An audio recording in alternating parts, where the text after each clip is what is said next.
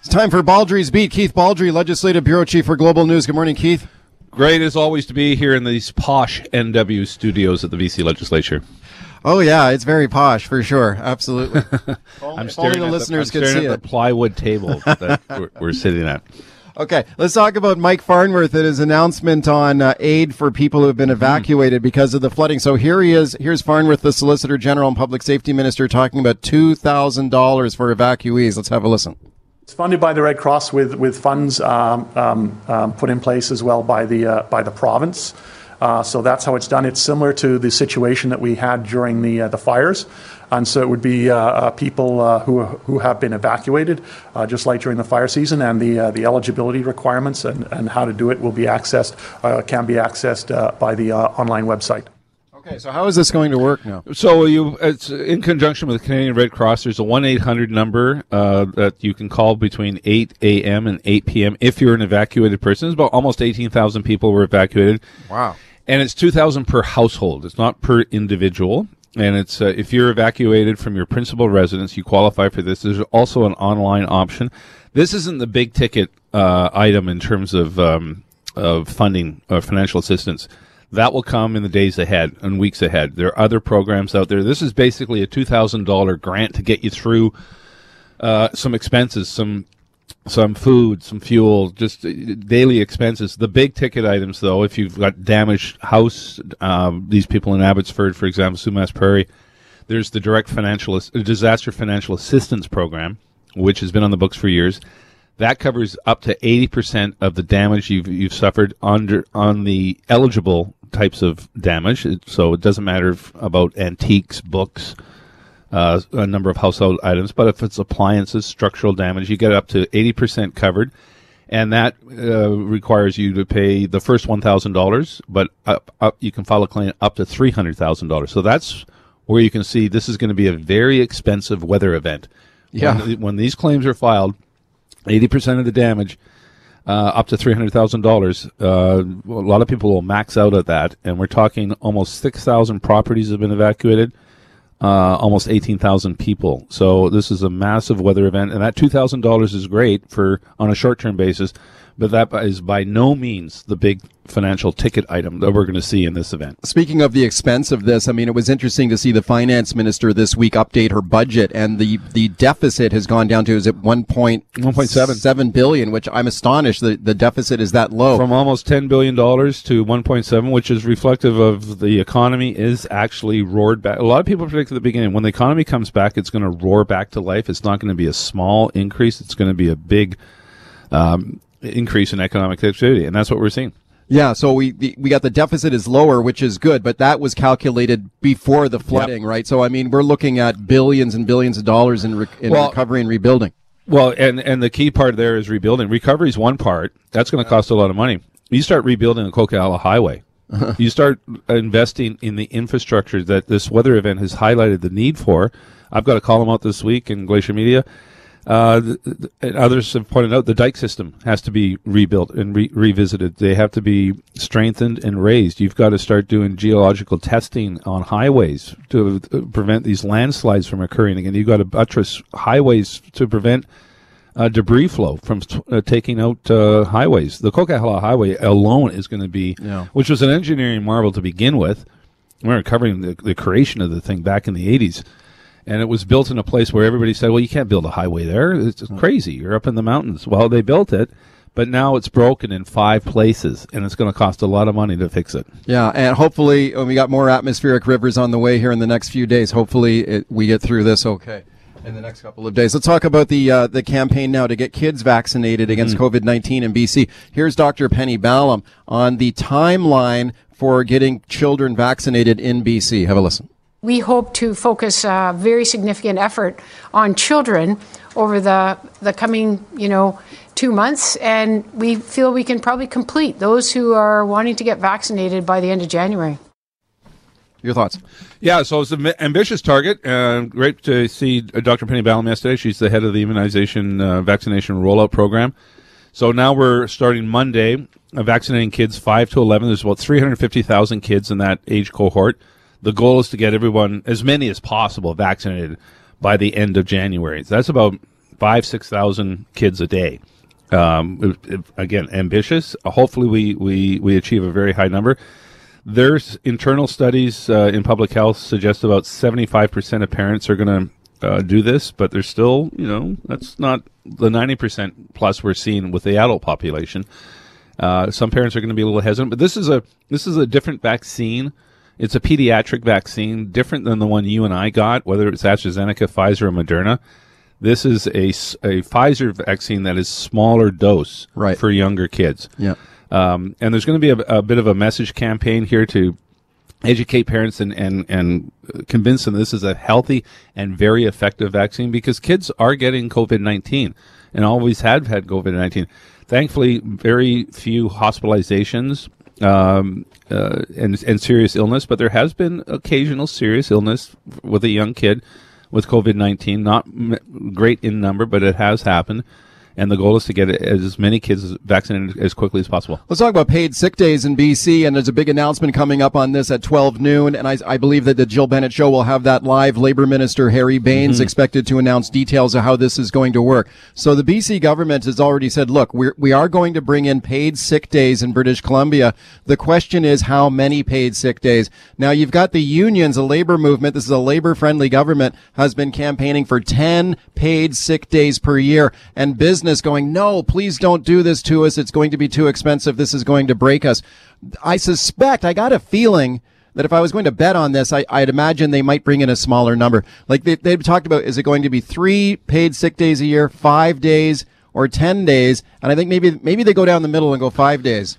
That would make more sense. See, I'm not sure what they're going to do, though. Yeah, the government's going to point to the fact that unionized workplaces in their collective agreements have paid sick days. I work in a place that has paid sick days, and there's very little evidence that people abuse that. And many people don't use up their sick days that they're allotted. And I think the same thing will be seen in non-unionized businesses. It's not, I don't think it's a game changer when it comes to your bottom line, because people by nature, I think when you're working, you like to work, and you take sick days when you need to take sick days. And what the pandemic has highlighted is the need to stay home if you're sick, particularly with COVID-19. That may now be part of our life forever, or for a long time. It's not going to go away. It's like the flu.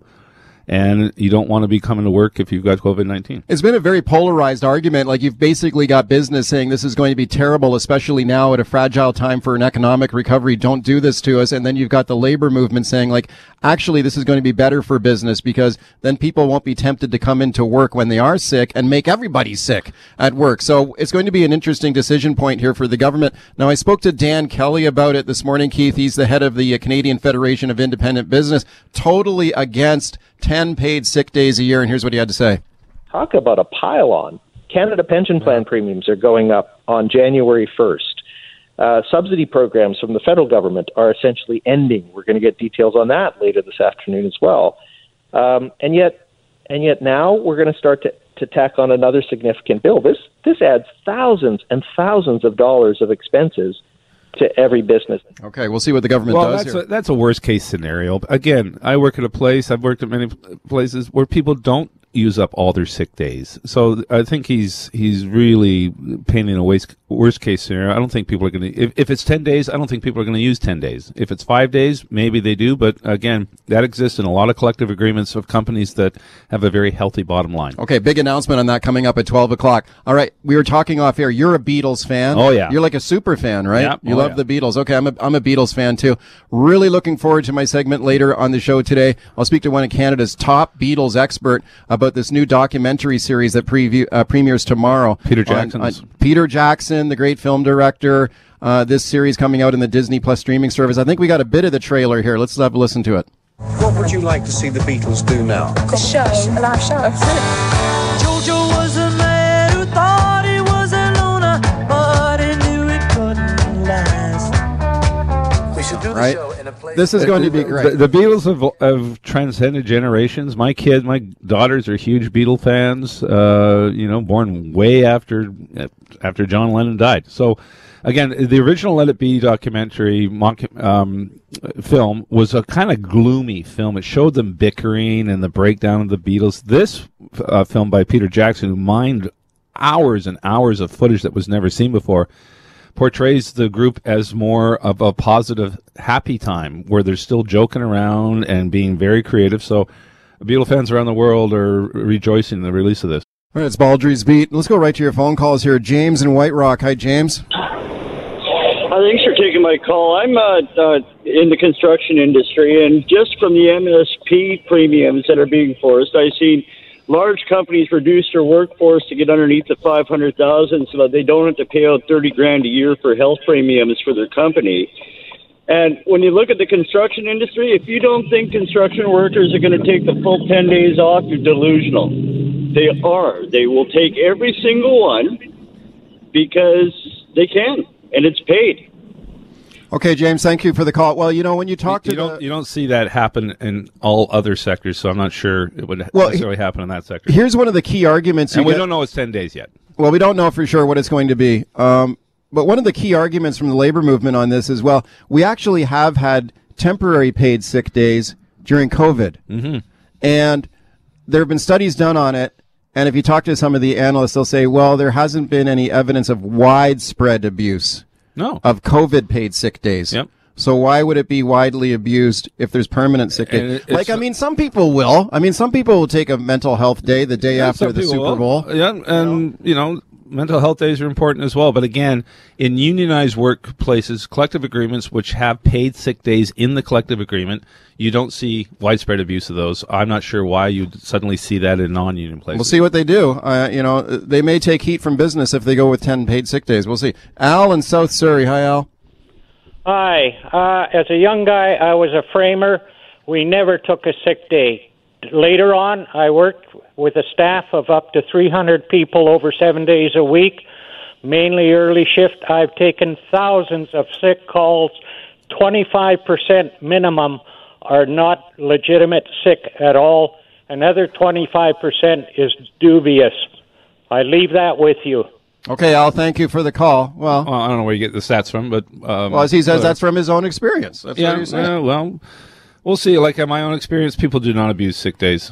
Okay. But some people will, but I don't think it's going to cripple a business's bottom line. I think some of the callers have made the point about CPP premiums. It's one of the really impactful things on businesses are things like Workplace BC premiums, CPP premiums. These things go up, and it's sort of like the silent little thing out there.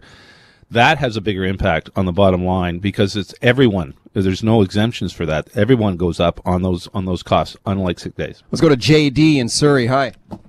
Hey guys, always a good show. I'm in construction as well. I work for myself. I work all the time, unless it's unsafe for somebody else. But if I'm not sick. But calling about COVID and kids, I've got an autistic kid, and there's no way that this kid is going to get near a doctor. And do you foresee a situation in the future where kids, there'll be kind of retribution or issues for kids that are not vaccinated for whatever reason? Did you say your child is autistic? Correct.